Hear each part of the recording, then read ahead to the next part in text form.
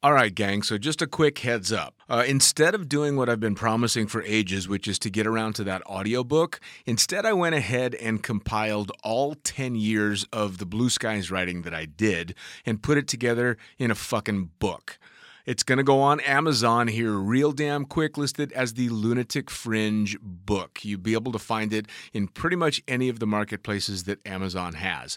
It is literally every single word I ever wrote from that magazine, and it's all put together in nice book form. You can buy it in ebook, you can buy it in paperback, and believe it or not, you can even buy it in fucking hardback.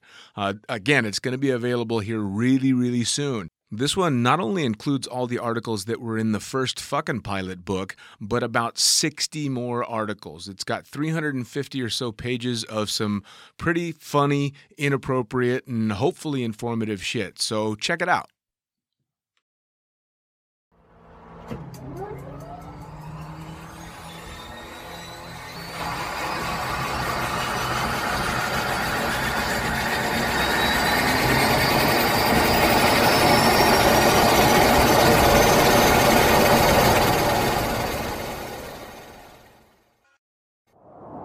Blue skies call.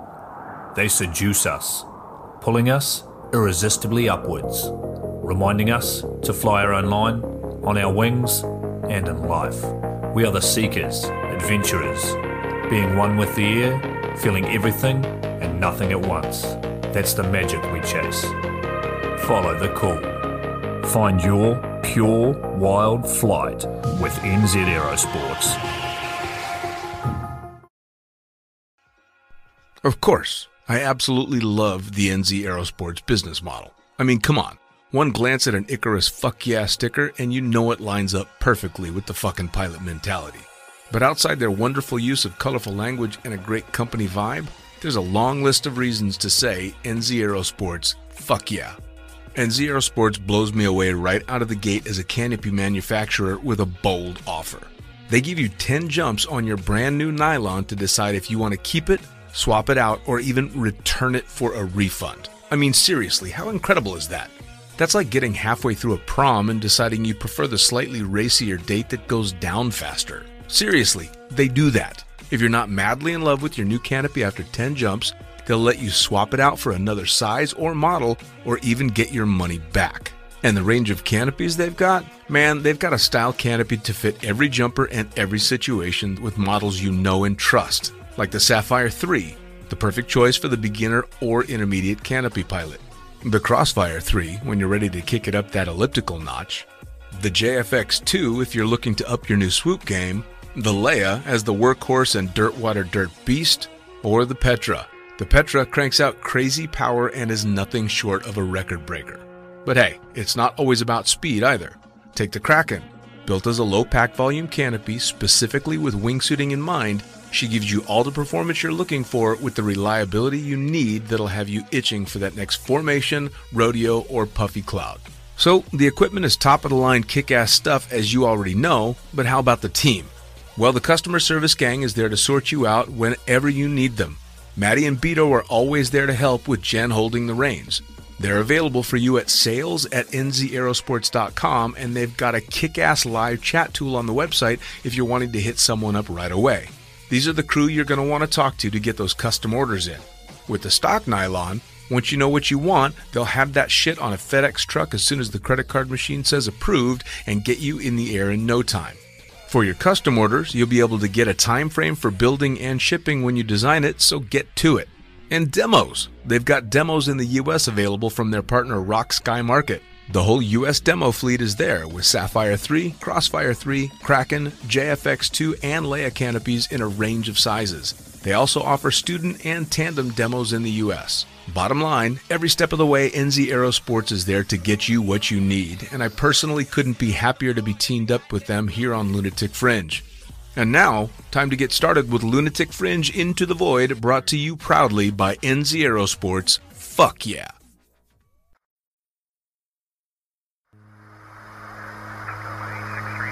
Coming straight from the cockpit, it's another episode of Lunatic Fringe with the fucking pilot.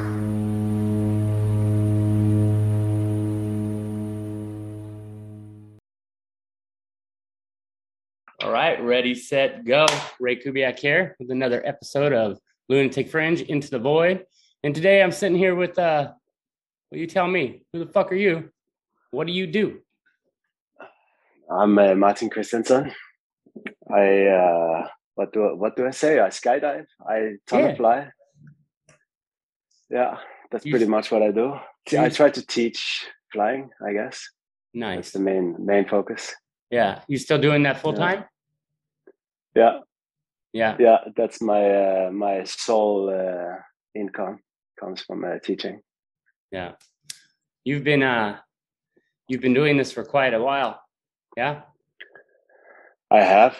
I mean, I've been involved with skydiving since before I was allowed to skydive. So I've been let's say I did my first tandem in 1990. Ooh. So it's creeping up on me that it's becoming more and more obvious that I'm not young anymore. Yeah. Go on Facebook. Look at friends you went to high school with. Still young. But I guess. How did you get started though? You said before you were legally was it an age thing before you were legally old enough? Well, yeah. So my dad, he's a skydiver as well, right? And he started skydiving I think the year before I did my tandem, so in 89. Wow. He did his tandem. So obviously he was involved in me being at the drop zone and getting the interest to try it out myself. And then from doing a tandem to actually being allowed to jump, it took some years. Wow. So I started when I was 18 and did the static line progression. Back then we didn't really have an option. So that was the preferable way of doing it. There was some other clubs in Denmark though that had the option of AFF, but not where I started. And was that in Norway, or what did you say? Was that in Norway? No, I'm Danish. Most people think I'm nobody. I'm sorry, you broke up a little. They sound like yeah.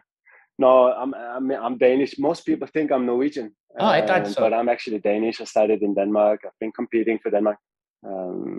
I started back then when I started skydiving, all the clubs were tiny clubs with Cessna 182s. We had a 172 I started skydiving from. Right. So doing AFF was not really an option. Yeah, you were giving off strong Viking vibes, you know? So Danish for Viking as well, right? The strong Vikings, they came from Denmark. Denmark, yeah. That's cool. The Norwegian ones, they like to fish and they left. That's another topic, I guess. But the warriors, the Norwegian Vikings, they went to Iceland and Greenland. Right. The Danish ones, they conquered England. Right. Yeah, those are the ones that they make TV shows about. Ragnarok. Well, yeah, they prefer to make. Yeah, they like to make the Norwegian Vikings look like the real ones. Right, but we know better. They have the mountains and stuff now. So you started off with the tandem, or you started off with the tandem, and then you went through the AFF or the static line progression. Yeah, it was maybe 5 years in between. My dad, he had a horrible accident. So my mom was like, when I turned 16, she thought like, no, you're not going to go skydive. Right. So when I was 18, I had my own decision power, and then we kicked it in. Right. Yeah. And so that was jump one. Yeah. And then obviously most of my beginning happened in Denmark. Mm-hmm. I did go to the Hercules book. It's probably something that most people don't know about today, but I did do the Hercules book in 95. That was my first out of Denmark kind of skydiving, and game changer. It did definitely something to my understanding of what skydiving was, because I was in this tiny club and seeing a little bit more like how like other skydivers meet, huge planes, all this was quite a motivator. And by huge planes, you're like saw an otter for the first Hercules. time? Oh, an No, actual huge plane, the Hercules, the big old. Yeah, it was a C-130? Hercules. Yeah, the Swedes that had every second year they had the Hercules boogie. Mm. It was quite popular back then. Now it doesn't exist anymore, obviously. But and it was just basically Denmark and Sweden is neighbors, right? So it just went across and then was right there. So it was pretty obvious to go there. They had this jump limit of 200 jumps. Mm-hmm. I only had like 30 plus jumps when I jumped. But knowing, like with everything else, knowing people, you kind of right. It makes it possible to get in there. Right. Well, you're vetted, right? I guess somebody knows that you're gonna do the thing. So, what are you sitting at now for jump numbers? I hate asking that question, but it's. I stopped counting a long time ago, but I should be around 9,000 jumps. I when I started tunnel flying, I didn't exactly stop skydiving, but I stopped working with skydiving. Right. So like counting or say like I had a lot of jumps every year when I was still competing, but once I started tunnel flying, which is about, I mean, once I really started working in the tunnel industry, is maybe somewhere between 10 and 15 years ago, my jump numbers went down by maybe like down to anything from 50 to 200-300 a year. Right. So I haven't been jumping much the last 10 years, I guess. Yeah. Tunnel takes that though, huh? Happens. My teammate, Nils, that I used to freestyle with, he's probably getting close to 20,000. Yeah. But he's doing AFF every day in the summertime, right? Right. Yeah. Yeah. All my counterparts, like once I started full time in the tunnel, I just kind of with the jumping. Yeah. And and now they're sitting at 20,000 skydives. Exactly. So, I mean, skydiving is for sure still my main passion, but work-wise, tunnel is more productive, I think. Less rainy, windy days. Here, man, I mean, in the tunnel, it's beautiful. Yeah, if you're building a paycheck, like less rainy days is a better scenario, right? I like to have a plan and then follow it, no? And especially in Norway, you can. I mean, last summer was ridiculous. It was only sun the whole summer. Now it's mainly rain. Yeah. So planning stuff is a bit easier in the tunnel. Do you find a pattern in that? Maybe like every other year, like El Nino style stuff or whatnot? I just hate a bad word. I mean, yeah, no, we live in the mountains on the west coast of the Atlantic part of the North Atlantic, so the weather patterns here is pretty unstable, unpredictable. Cool. Yeah. So you've been competing for what, 20 years? I saw footage of you in like, I want to say like 2000s doing freestyle, like with your partner, like. We as a team, I think we started, I don't remember, like we started the nationals, just entering the nationals as a freestyle team. I think it must have been 97 or 98. Yeah. And then we became the national champions in 99 and did the first world championship in Australia, actually. Yeah. 99. And then we kept going. Our last competition was in 2005. You posted a video. I'm sorry. No, I'm just saying it's a long time since I was competing in skydiving, and obviously it was a bit of a tunnel competition as well. Right. Yeah, that's that's what I knew you from, the tunnel competitions. That's why years and years later, like it was just a couple years back, you posted a video. You're like side flying in the sky, and you look really dated in like the outfit you're wearing, And I was like, look at this. That's probably not me. You don't think so? No, I mean, who knows? But in freestyle, I was the camera flyer. Oh, that's funny. So it might have been your partner. Yeah. Yeah. What most people think in freestyle is that the camera flyer is just watching the performer move around. But I think Yeah. we kind of changed the game a bit when we did our freestyle, because before that, typically the camera flyer on the freestyle team, he would be wearing this suit with the big wings, like in the FS camera flyers, Right. and then just have a look at what the performer did. Isn't it But interesting? then Isn't it interesting that somebody can post something on like, so I see something on social media. So let's say I take a picture of me sitting in a Lamborghini, you know, and then all of a sudden people think I own a Lamborghini. It's just so weird. Like it's so twisted, man. Like what we can make people believe, you know, if we wanted to. it's beautiful. That's People funny. are too easy. So you changed the game for tunnel flying, though. I mean, you guys were on top for shit. I still consider you to be on top with that stuff, man. Like you're a very disciplined flyer, and you've done great things for our community, man. So you want to speak to that a little bit? Oh yeah. Yeah, well, I mean, that sounds a bit too flattering in a way. But, I'm kissing your ass. I would say, I mean, when we were still competing in freestyle when I did my first tunnel flying with Fabian Reidel. Mm-hmm. We only did 1 hour, and it was in Orlando. So obviously, as a freestyle team, we were like, this we cannot use for training. And then it took a little while before we got back into it.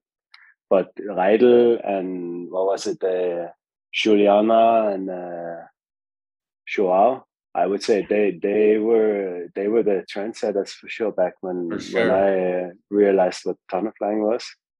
Same. And then it took a while before, I guess, after we stopped competing, then in skydiving, then I had a little moment where I was like, should I stop skydiving now or should I start tunnel flying? And then it became me picking.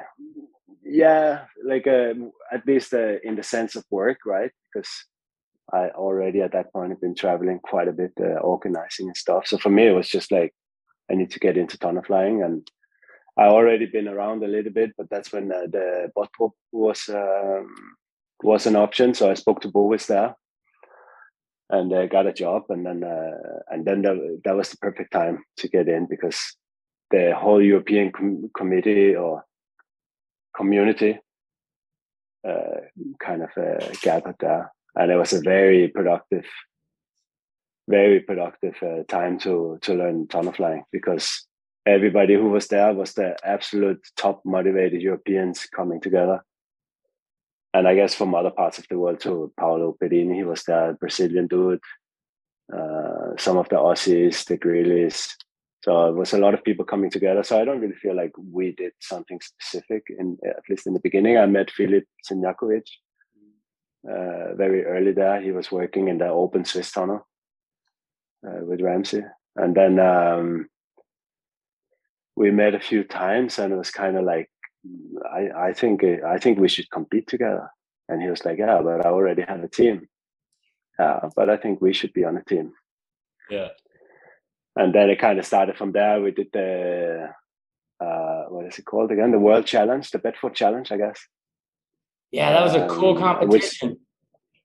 Yeah, it was a little bit of a different concept than now, but it was still with the free round. And I mean, for me, back when I was still freestyling, the free round was the only thing that matters to me, the compulsories. And now also today, the speed round stuff to me is something that is created because it has no effect to me. Like, I think it's a bit weird. So we were basically just focusing on,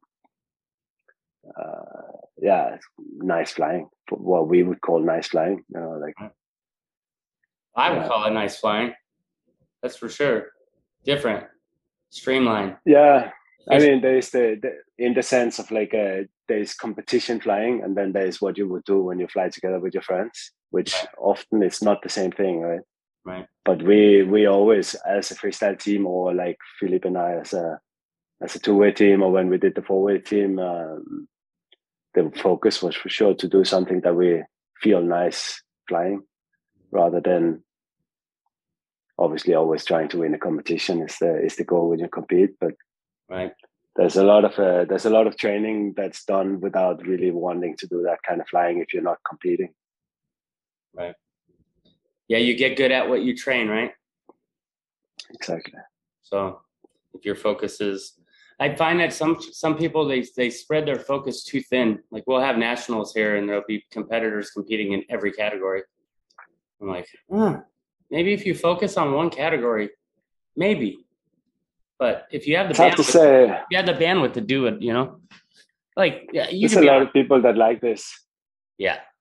Well, the two-way, like if you're in a four-way team and then you're also on a two-way team, I can see that because it's kind of the same, right? Like, and then, but then you're also doing freestyle. It's like, dang, how are you doing all of it? But some people have more energy to put towards stuff. But yeah, it's hard to put people in a box. But for sure, some people they like to collect medals or scores or whatever. And so where are all your medals? Are they displayed or are they in a box somewhere in the closet? Yeah, no, actually I have the belt that we won in the Battle of Buttrup. I have it displayed, but everything else I have no clue actually. Didn't you get boxing gloves too? Yeah. Or was that the belt and the boxing gloves? Yeah. That was cool, man. Yeah. We were in Portugal when we were doing the freestyle stuff. So most of the medals are in Portugal, or maybe they threw them out. I don't know. But I haven't really been. I'm not really the person to collect stuff like this. I'm right. Right. Yeah, it's the journey and the memories, stuff like this. Yeah, I mean, it's As I hope I'm gonna keep my memory good till I get old, but other people genuinely don't give much of they don't care about stuff like this. Yeah. Let me ask you this. My family, my friends, my star, like all these people, we don't talk about skydiving. Yeah. So you started that new journey, huh? Making a family man now. Ooh. How's that, dude? Interesting. Yeah. It's hard to put words to it, of course, but definitely interesting. Right. I mean, it's very new, 2 months. So baby boy? I don't know. It's a girl. It's a girl? Baby girl? Yeah. What's her name? Freya. Nice. Freya, you would probably say. Freya. Nice. So, dude, game changer a little bit? We'll see. Yeah. I mean, for sure, we planned it well enough that I'm able to be home for the entire summer. Yeah. Just sort of because my wife is also not Norwegian, so for both of us, it's a little bit of a struggle to get help. No, we have friends here, but it's nice to be close to family or have family come visit in situations like this. Right. So it is a bit of a game changer, I guess. Traveling, planning, all this stuff. Yeah. Man, well, one kid, I have 4 kids. So one kid to me is like having no kids. Like it's like that you could I know that seems impossible, especially now because you're in that sleep deprivation, or maybe you're just coming out of it. Yeah. She's pretty good though. Oh yeah, I bet. You guys are calm people. Like my family, we're like crazy all the time, right? So we try to. Nice. Well, I'm happy for you, man, because that's like the full circle of life, Like I found that I appreciated my parents more once I had a child of my own. It was like a deep appreciation for my parents that I've always appreciated them, but it was like a deeper appreciation. Yeah. I mean, it was never like an absolute goal for me to get kids, but I always thought that my parents, they created me, right? And I had a cool life. So I feel like it's the most fair thing to create someone else who can then have a cool life. Yeah, that is cool. Talking about cool. Hopefully. Talking about cool. Man, you in that cold water, those cold water plunges that you do. Man. That gives me nightmares, bro. Like I can't imagine getting in cold water. Like I want to because I know that there's a health benefit there, but like Man, you're nuts. You're wild. This past winter, I didn't actually do any. That's But crazy. the winter before, I did every day. It's a bit of a mission, I have to admit. But I mean, is it it's painful? Seems painful. no, No? no, it's cold. I mean, it's so what I did basically go for a run. Like here where we live in Voss, it's there's this beautiful river now. The Yeah. water is super clear, so it's like going in a bathtub. It's just really fucking cold. But go for a run, warm up the core, Right. have everything ready because that winter it was, I don't know, in the Fahrenheit, but you know, minus 20 was kind of like an average. So it's pretty cold. So everything would have to be ready. Once I got there, you're steaming from sweating. The temperature, the outdoor temperature is so cold that you're steaming. Then you cannot be barefoot and step on the rocks because then the skin sticks to the rocks, right? Ooh.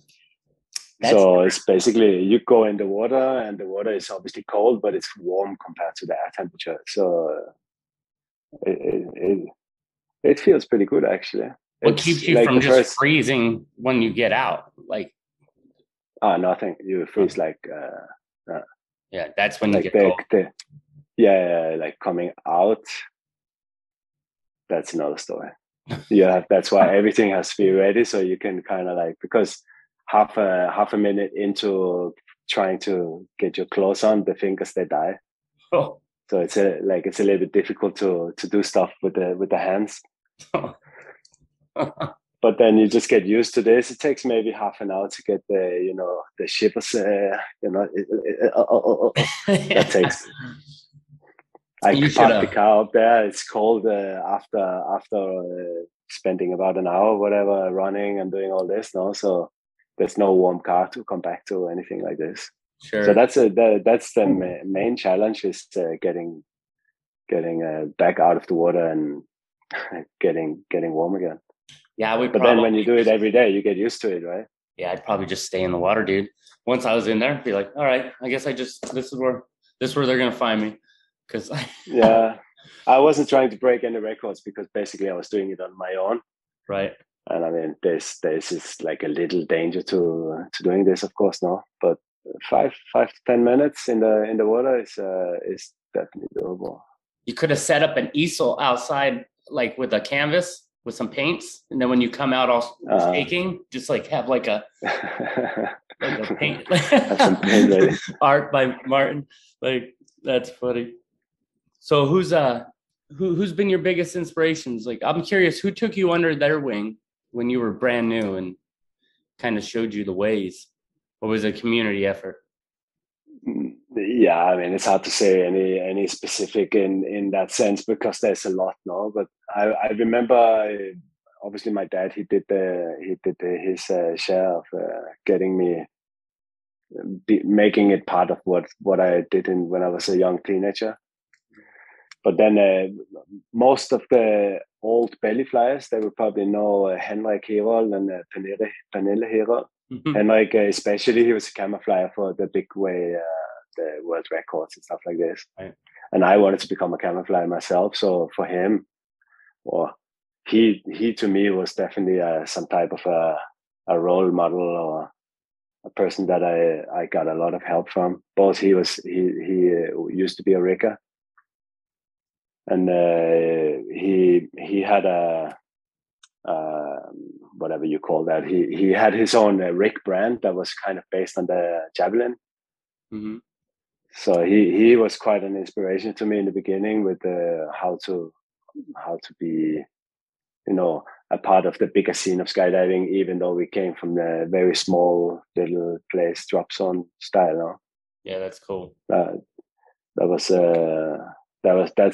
for sure someone I remember as, or still think of as one of my main inspirations, especially in the beginning, but. It still pops up in my mind all the time when I'm doing camera stuff. Mm-hmm. there was the Danish freestyle team back then, the national team, Thomas Vince and Jakob Rasten. Yeah. I don't know if you remember those guys, but they were really YouTube, good back then already. YouTube wasn't like it was. There was a real big divide between the countries as far as like knowing what people were doing. You know, Yeah. like you had to wait. Like YouTube didn't exist in '98, did it? No. Like No. So no, I don't know. I don't remember when it started, but we were basically done competing when YouTube became a thing. So we were like traveling around with DVDs now to put them on the different drop zones so people could put them in the machine and watch. Right, same. Like we were like making DVDs and just kind of like, hey, check out our videos. It's crazy, huh? I remember self-promoting. Like self-promotion was like frowned upon in like my little circle. Like we were too. Oh, really? We were like too punk rock for it. You know, we were like, Yeah. I remember there was a couple skydivers. Like there was one skydiver in particular. He would take an ad out and parachute us, and like coaching with Steve, you know, or whatever. And I remember us just laughing at that, thinking, but man, what a genius. That was smart. I mean, if you want to do this, if you want to do this for a living, like, you know, you gotta get your name out there, right? So yeah. Tim Porter, you probably know Tim Porter. Yeah. I think I mean, we jumped a lot in the early 2000s. Well, yeah, late 19s, early 2000s. He for sure is one of my flying style wise, camera flying wise, one of my main motivations or inspirations. I haven't heard that name in a while. I'm not sure I ever really knew him, but I know the name. Like the name sticks out like big time. Yeah. So, I got to ask you, you've been doing this a long time. What do you love about flying, man? I know it's a hard question, but I don't think I fed you that question. This one's off the cuff. What do I like about it? I mean, that can either be very deep or, you know, like it's the feeling of flying is more than enough. Mm-hmm. But if I would pinpoint it down to something specific, it's the pressure that the speed creates when you go fast. Nice. Manipulating the airflow around the body and making quick decisions and being actually feeling that you fly. That's where skydiving come into me. That I a big part of my organizing career in free fly or whatever you call this skydiving is taking tracking jumps from what it used to be to kind of what it is more like today. Right. And trying to teach people to actually fly fast. Yeah, that Nordic meet kind of started that, huh? Am I off with that? Oh no, it was way before. Yeah, I don't know. The Alpenalti stuff started trying to get more. Yeah, it was a little bit funny actually. We were in Spain, and then in a drop zone that doesn't exist anymore, train in Spain, and there was the Marco Chetzi and Giola. They had their Atmonauti thing going, and then there was kind of like the other side, Niels and I, Tim Porter, like a bunch of other people. We just wanted to fly fast now. So it was kind of like two different directions of. Gotcha. But conceptually, it was about the same. It was just a speed difference now, and we just wanted to go very far and as fast as possible. Right. Yeah, that Nordic meet though.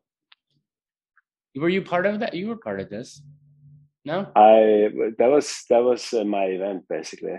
It started out because we've been training in Voss, and we had the national team back then, Trio Ludens, and then the up and coming free fly team of Norway, the Skywalkers, and us as the Funk Flies. The three of us, or these three teams, were training in Voss.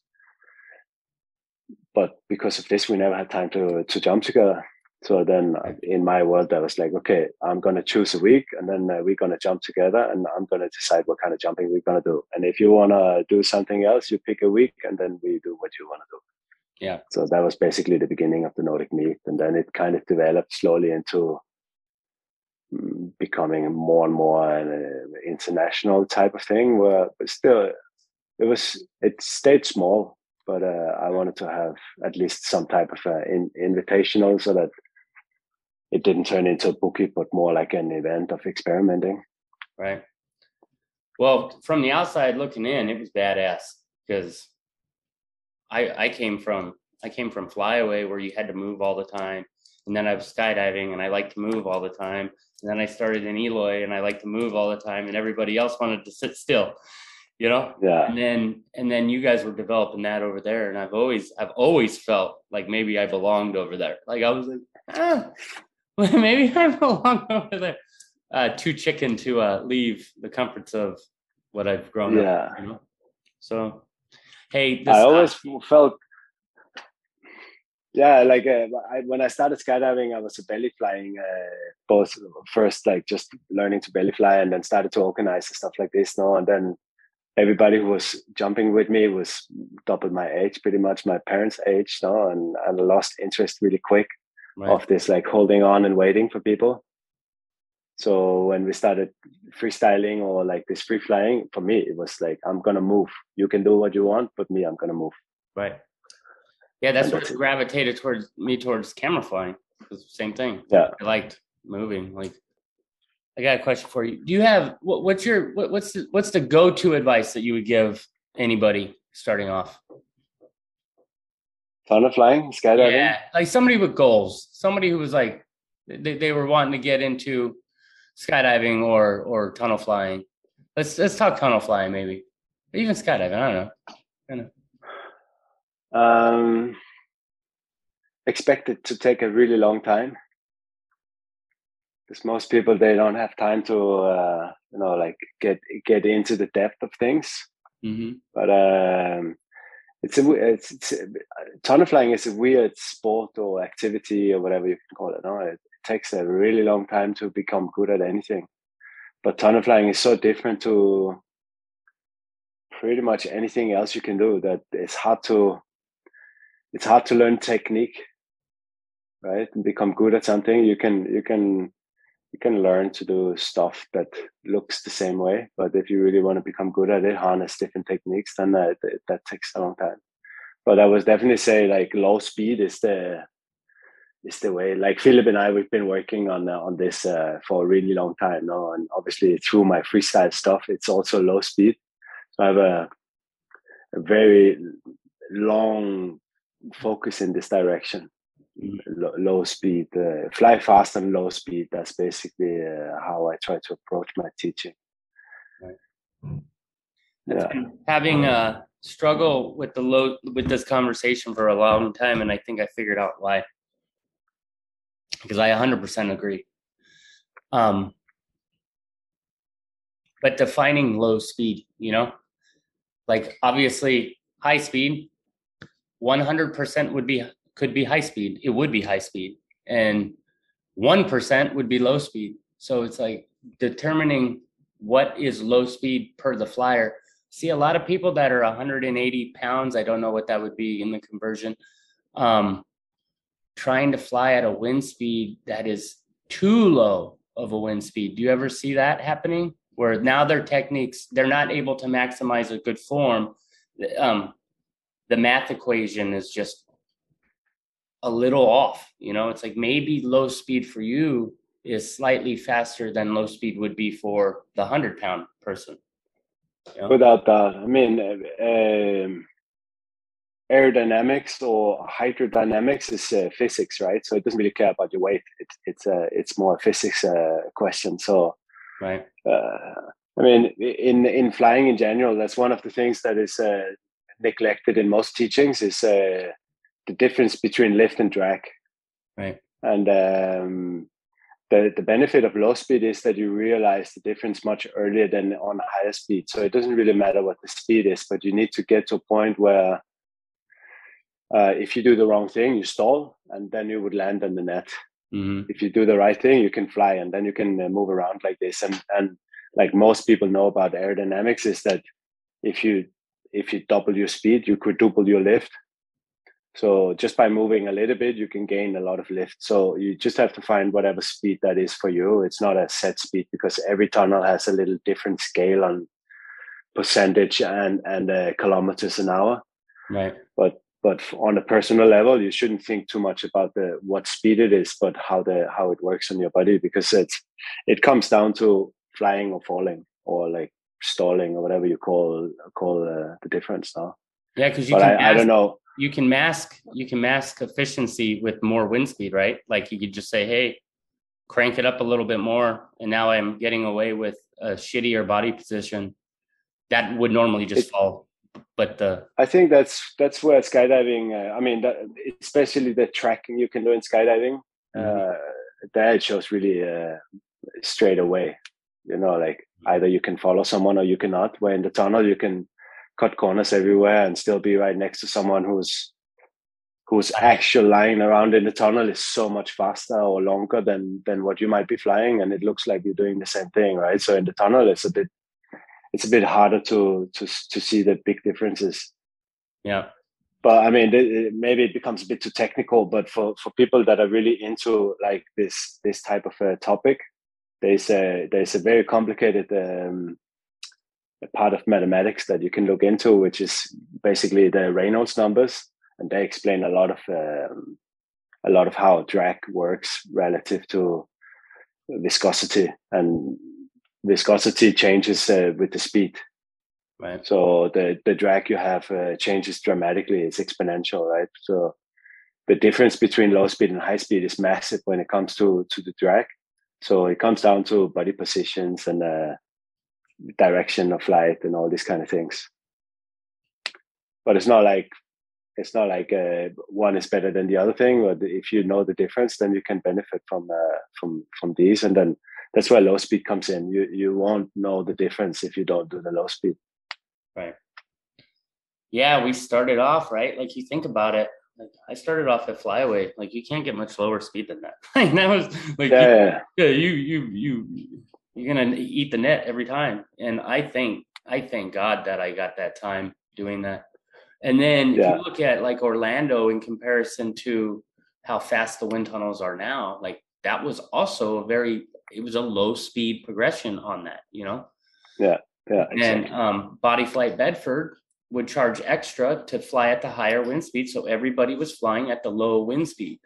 And it created, then you lead into like the Nordic meet where everybody's being able to fly at a nice angle. And then you come to America where we all just went fast speed. And you had people that are stuck here now, without being able to work this into the equation without adding this and then adding, and being able to stay relative to one another. One person's doing this, sinking out. The other person's like, yeah. It's an interesting conversation. I could nerd out on it for sure. Skydiving in Europe compared to the States has always had some differences. Mm-hmm. I mean, you see it in the States with the vertical records. Now it's easy to make a state record, where over here it's like a national record is quite a bit smaller than a state record in the US, right? Right. But here, be like not a beginner, but a skydiver who's been in for just a couple of years is quite a good tracker, for example. No? That's the general focus over here, I guess. But then when you go to tunnel flying, it also has a little difference, because most tunnel flyers here, they wanna do dynamic stuff, unless they are into VFS competition or something like this. No, then it comes down to not necessarily as a discipline, but learning to fly your body rather than learning to participate in a discipline. Right, and that's the what are the words? I got them. Belly flying. If you look at competitions, like belly flying has grown every single year. It grows, and dynamic flying has been, we've had our ups and downs, but to have a team that's been 10 years, a team, that style stuff, like who's the Hayabusa of dynamic flying right now? Who's still together, very small. Well, the Swiss national team, they Right. just smashed it, no? Smashed it, right? But that's the it's I guess where I'm going with it is it takes so long to get to a spot where you could even compete against them, you know? Yeah. Where if I'm new to skydiving and I want to go have fun with the limited skills that I have, but I don't want to stay still, angle flying is kind of the belly flying for the cooler kids. No offense, belly flyers, but Yeah. you know what I mean? Like, or when I I'm a started belly flyer myself. yeah, me too. When I started skydiving, I meant like FS. Like, what are you doing that all the time? Put on your booty suit and go for it. I used to. I used to. I would do it. I like it. But Yeah. I appreciate the flying though, right? But when I started skydiving, I see the dudes in the booty suits, tight suits, and then I would look at the cool free flyers, and I was like, I want to do that, you know. Yeah. But I think No, but for sure, the you can tracking set part of realistic- skydiving over here y- is the go-to type of thing. There's no doubt. yeah, You don't see many groups go like, let's build a 10-way and do 4 points. That nearly never happens now. right. Well, I guess what I'm saying, like when you have a discipline that's a little bit more obtainable, where you can set small goals, you know, you can say, hey, we're doing this on this skydive, we're doing this in this tunnel session, and we're not going to build on this skydive or build on this tunnel session until you get this concept right here, you know. And then you have a handful of ways to show the concept, you know, so it stays fresh and new. You know, you're not just saying like, do this over and over again. You can say, hey, do this. And then they're like, maybe their screensaver mode in the face. And you're like, oh, okay, cool. I got to wake that up. And then you change the approach, right? Yeah. Obtainable, small, bite-sized chunks for greater overall foundational building, so that the harder stuff later on down the road isn't hard anymore. It should be simple by the time you get there. Not simple, but you know what I'm saying. Like Philip and I, we've been trying to make that our main focus when in the way we do our tunnel coaching, that it's all a matter of getting to the core techniques of things, right? So that whatever you want to use it for, you can control your body and the wind, different speeds. Right. Well, you certainly don't want to be 10, 20 hours into your progression and then learn that maybe you weren't taught the best, you know? Yeah, this still happens quite a bit, but less and less, I guess. Yeah. Well, I think sometimes, like, you nailed the head when you were like, it's going to take a long time. I think what happens sometimes is that the person had a great coach. They were just learning, and then they go to a different coach, and they're like the jar, like the pickle jar, you know. And then the new coach just goes. The new coach just says one word different, and it clicks in the person's head, and now suddenly the jar pops open, and the new coach gets all the credit, right? With the other coach just grinding, man, like to try to get them. But yeah, that's part of the game, I think. No, like we all pretty. I try to tell people that for some people it's good to change, and for some people it's good to stick to the same coach, right? I think the main part in that is that you need to spend a lot of time thinking in order to really learn whatever it is, because you can't just go in and say like feel the wind on the right thumb and then it's going to work, right? You have to, in order to even have the concept of feeling the wind on a specific part of the body, you have to have quite some time in the wind already.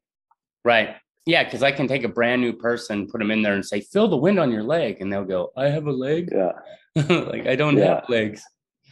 Yeah. Yeah. Yeah, it's amazing. It's fun. It's fun figuring that out, isn't it? Yeah. It's very interesting. It's a long journey. I mean, that's why I say that expect it to take a long time, because it's you can go for I mean, your example is good, but you can go for a really long time where you feel like you're not learning anything, and then all of a sudden, maybe in one camp where you do 5 to 10 hours, you move up many levels. Right. So it has this stage progression that can be difficult because it's obviously it's a pricey hobby, Yeah. So people typically wants to learn faster than possible is, and obviously people's background has a lot to say in that too. Yeah, sure. We used to have Eloy. We'd have people come and buy like 20 hours, and so we're coaching them, and I'd make them go skydiving after a couple hours. Be like, all right, now go see how it works. Like, go apply it. Like, otherwise, that's basically my I would say, like, my background obviously is skydiving in the sense of, and even though I understand that tunnel flying has become its own sport and discipline now, I see the tunnel more as a gym to go work out so that you can become a better skydiver than its own thing. Right. So agree. Then it doesn't really matter if you're standing on the net for 2 hours or if you're flying whatever. Like people, there's so many names to things now. No, but like if you do a back layout for 10 hours, right? It's all a matter of like what type of gym sessions that is necessary right now for the level that the person is on. That's right. Yeah, I've always looked at it like a dojo, like a ninja trainer, like a gym, it's a workout. It's a stretching session. It's a lot of beginner tunnel flyers, they want to skydive in the tunnel. Right. And or like I have 6 hours and I'm getting pretty good at my sit fly, but now I want to learn head down.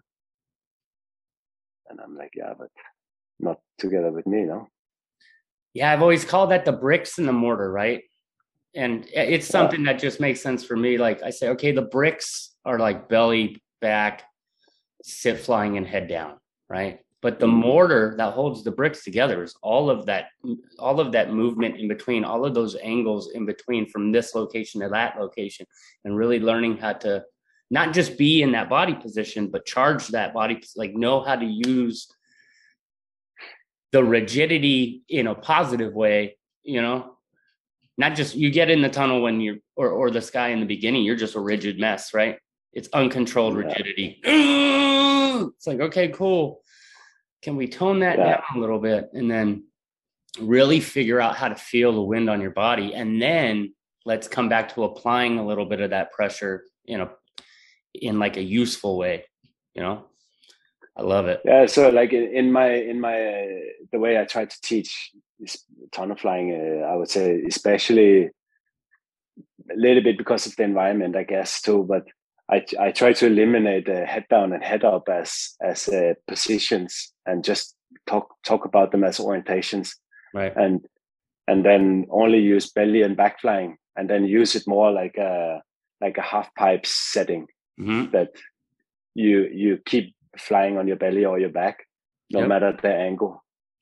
And in this sense, it becomes more related to actual flying if you compare to a plane, right?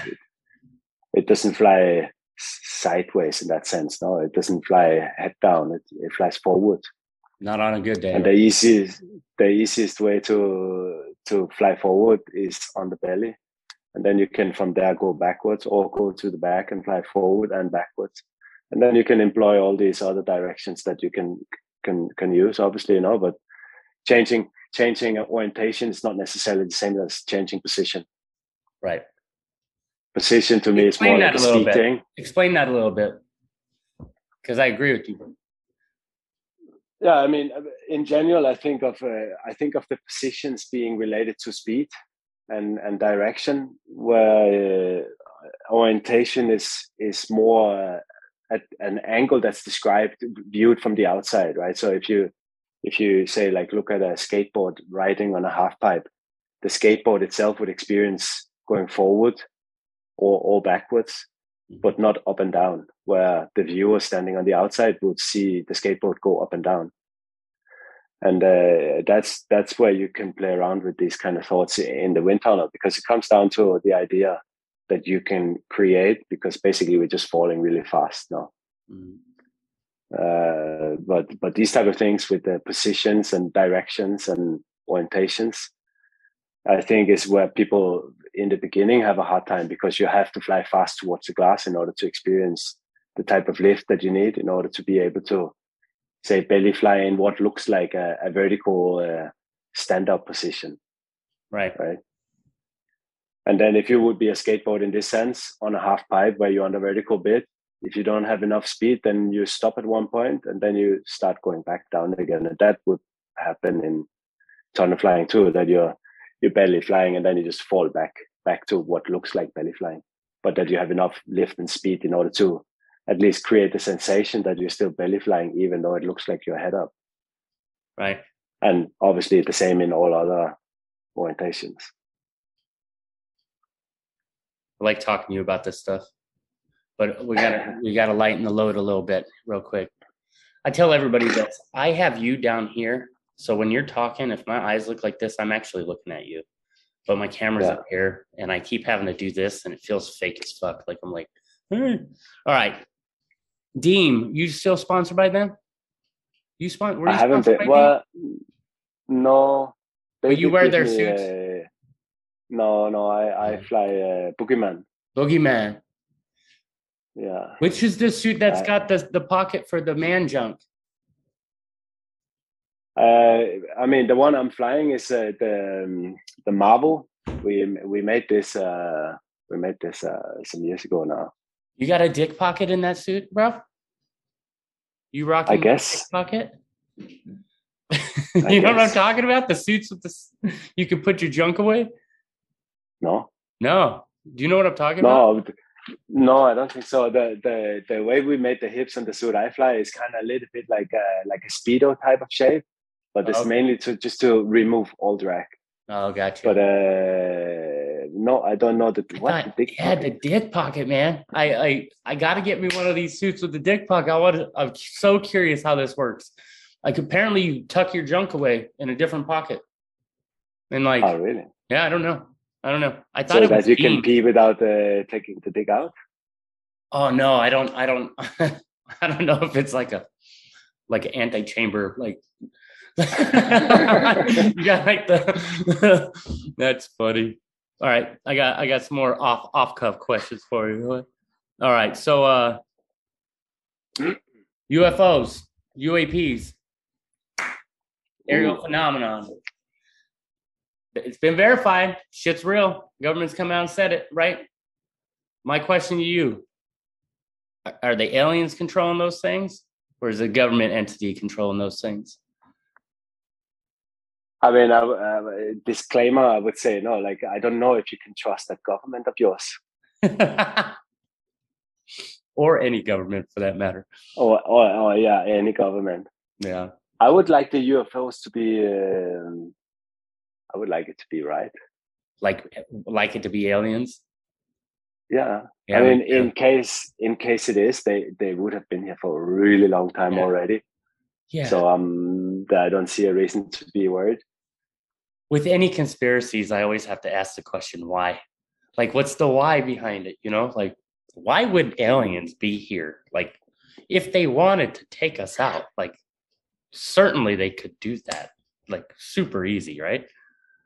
Like, yeah, I'm not a, like a... We're cockroaches, bro. We're ants. If they would have made it here, mm-hmm. Everything else would be easy from here on, I think, for them. That Tic Tac, the Tic Tac video? Yeah. I heard some interesting things just 2 days ago. And I'd heard them a bunch before, but I got this one in the back of my head. That thing went from 80,000 feet to 100 or to like 20 feet or 100 feet off of the ocean floor, like in less than a second, and didn't break the sound barrier. That's wild, bro. Yeah, and it was being tracked by all of this like Navy technology, right? The LiDAR, or whatever the hell they call it, and all this other tracking devices. And it didn't have any exhaust. So I'm thinking, dude, how awesome would it be if we had that technology for skydiving? You know what I'm saying? Yeah. You get up there. And packing. alien packing technology, less than 1 second. Oh man, to go. actually, my main dream would be to not have to wear skydiving equipment to skydive. Yeah. Yeah, that's some left to legit. come and catch you, or I don't know, throw you back up again. That's legit. That's why that Jetman shit was so exciting, man. Like Yeah. watching him hover. That was amazing. Oof. Yeah, dude. It's like, man, if you can hover, you can land. That's crazy. But All that's probably the closest to UFO style stuff that I've seen. Yeah. Yeah. Okay. So if you were on a dream skydive, right? A dream skydiving weekend with your people, who's with you and where are you? If you were setting a party, you were making the party happen. Where's it at and who you with? I mean, that would probably be. I mean, I made a rule for myself quite a long time ago that I do maximum 5 ways. So, what's a dream skydive? There's a bunch of people that would be excluded for that. So I would probably have a lot of 5 ways. I did some jumps with Philip a long time ago, but he stopped skydiving. But he would for sure be on that jump now. Yeah, no, this is your dream. So you make. He's in. And it would be nice to jump at Tim Porter again, no doubt. Nice. I don't know. You know Alex Aymar, he's a good camera flyer, so that could be interesting to get the camera flyers together. Yeah. Will Penny, he's a good camera flyer. I like to jump at camera flyers in general. Yeah. Andreas Musling, he's the world champion now, the Norwegian national team. Those kind of guys. Yeah. Hey, if Martin doesn't mention you, don't feel bad, okay? Keeping it out there. If you're not mentioned in his dream jump, just maybe work harder and you'll be never mind. Sorry for the you're good. You're good. Yeah. Basically, I mean, I'm already normally when I'm jumping past my typical dream scenario. So it's hard to get, like the real dream scenario in my mind because I often go to Panama and there we jump from. I mean, now we managed to get a new Northam, so we can jump from 26,000 feet. Wow. From a heli. Yeah. Perfect 5-way setup. Go jump over the islands and stuff like this. No? So yeah, that's amazing. I mean, that's already exceeding my dream type of skydiving. So I don't know how my dream skydive is already happening every time I skydive. To be honest. Good answer. Hey, the picture behind you, is that Panama City or Panama? That's Panama. That's actually jumping on one of the islands. Yeah, that's beautiful. I like the colors, like really the dark deep blue and then the aqua. So I've seen there's other people skydiving there. They have a little bookie sometimes out there. Yeah, that'd be fun to go to, right? Yeah. Scary. It's a little scary. Is the wind kind of crazy? It's just it's not a drop zone, right? And then they're trying to run a operation there with non-drop zone planes. So gotcha. They need to pick up people in the water quite often. It's my impression. not your dream setup, but yeah, they have boats on the ready. I hope so. I mean, I haven't been there. When you haven't been? Gotcha. No. All right. If a creature grew to be a giant size and was threatening all mankind, what nightmare creature would that be for you? Like it's suddenly like the size of the Eiffel Tower. Damn. Yeah. I mean, deep questions. I asked the deep questions, bro. Most of the insects, they are pretty fucking nasty. Like they are nasty, right? Yeah. Yeah. I don't know. Most of the parasites are really ridiculous. If you would have an Eiffel Tower sized parasite, maybe they wouldn't want us anymore then. But say like a mosquito is pretty nasty. Oh yeah. Yeah. Yeah, I was thinking like a falcon or a hawk or a bird of prey, Ooh, you know, because yeah. they're already pound for But they pound don't care about vicious. ants, no? Nah, yeah, I guess you're right. They would stop being scary, I think. I think some parasites get less scary once they can't like swim up your urethra, you know? This is true. Like those are like the microscopic ones, they're already Yeah. terrible. Like once they get big, you're like, oh, eh. But Maybe a porcupine. a porcupine, dude. Think about They the are. shit that porcupine would have stuck in it all the time. It had like a bus, Ooh, like a train. But they would have like 100-meter long spines. yeah, that's crazy. Well, hey, I don't want to eat up any more of your time, but I do want to ask you this: if people want to get a hold of you, how do they go about doing that? I mean, I have my Instagram thing. I have a Facebook page too, but I don't really use it. I try to switch most of my communication to Signal or my email address or just normal phone calling. You want to Try plug to get less. you want to plug your Instagram real quick? My Instagram is my name, Martin Christensen R. That should be fairly straightforward. Martin Christensen R. Yeah. As in, the stuff we breathe or fly in. Cool. My email address is funkflies@gmail.com. That's one of the ways to get a hold of me.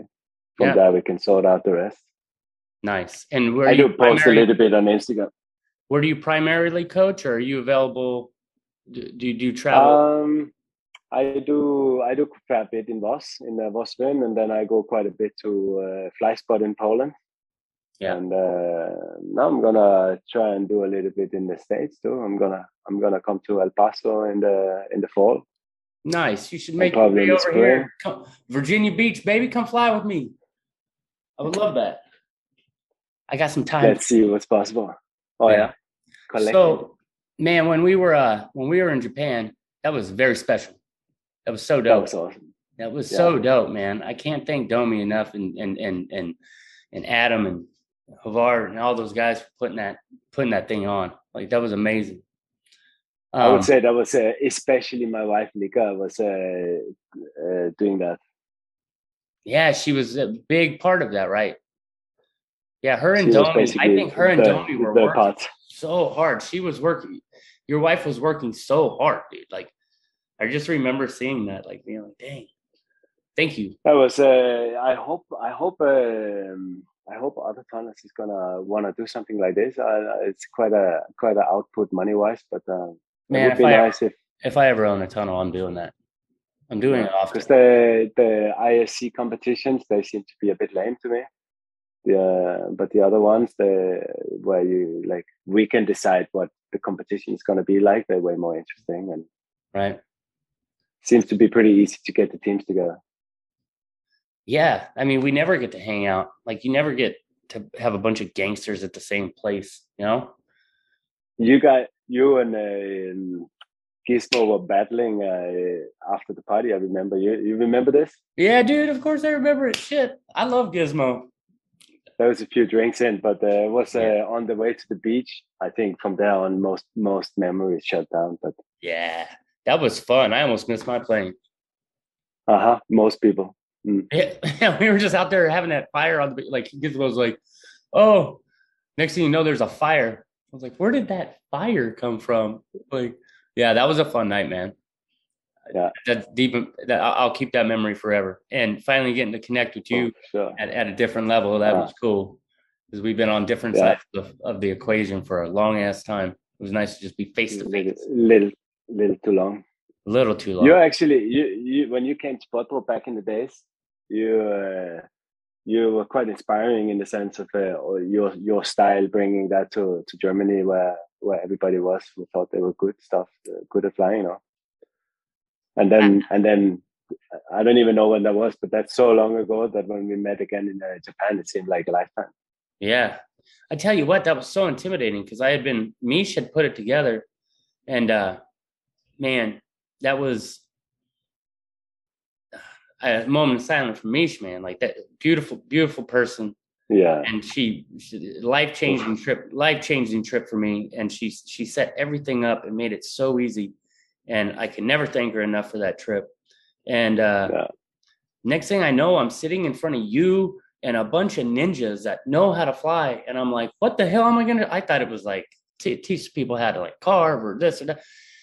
So I remember just being like, I'm going to go fly for 5 minutes. And if you guys see something you like, and then it was like that side, you know, that angle, that breaker stuff, like that I remember. Yeah, that was awesome. Special moment. Flip twisting. Yeah. It's hard to apply that to like anything other than solo flying, right? Like flip twisting, yeah. You've been doing it at 100%, huh? Or is it topped out when you're doing that? Oh yeah. Yeah, because my skinny ass, I'm charging the net. I pop up and then I come down as fast as I can and then throw it. And I try to throw the flip twist, but continue going down, you know, like I can't stop. If I stop, it doesn't count. And I couldn't do it with a double. You have different kind of tunnel, no? Like we have the diffuser in the ISGs makes it a little bit easier to come back down again. But yeah, I mean, that's one of the things in our, the way we try and do this teaching of flying in general, that once you learn to fly in low speed, the speed itself doesn't matter anymore. And you can fly everything on high speed or low speed or whatever speed. Yeah. Yeah. That's basically the game. Martin, thank you so much for your time, man. Appreciate it. Likewise. And let's hope it turns out good. Give your wife a big hug and I will. And give that daughter a kiss on the cheek, bro. Because I will. Super stoked for you. All right. Say hi to the family. I will. I will hopefully see you in the States soon. Please. All right. Much love, brother. And there you have it. Another episode of Lunatic Fringe Into the Void, brought to you as always by, and say it with me, fuck yeah, NZ Aerosports. Head to nzaerosports.com. By Pussfoot. That's right, head to pussfoot.com, the extreme sports collective, and check out everything they've got to offer. By summitparachutesystems.com. Jarrett Martin and the family cranking out amazing pilot rigs, as well as incredible rigging courses. And now joining the Lunatic team, it's the one and only Tony Suits. You know him, you love him. Head to tonysuit.com. Check out all the amazing standards, as well as the new incredible signature line they've got going on. And as for us, the Lunatic Fringe is now on YouTube. That's right, you're going to have the chance to put faces to the audio by heading to youtube.com and looking up the Lunatic Fringe podcast. It's easy. Hit the like button, hit the subscribe button, check out all the amazing videos from the previous guests that we've had, as well as new and upcoming interviews on video. As always, I am the fucking pilot. Head to thefuckingpilot.net or theprincesspilot.com. Thanks for joining. We'll see you next time around.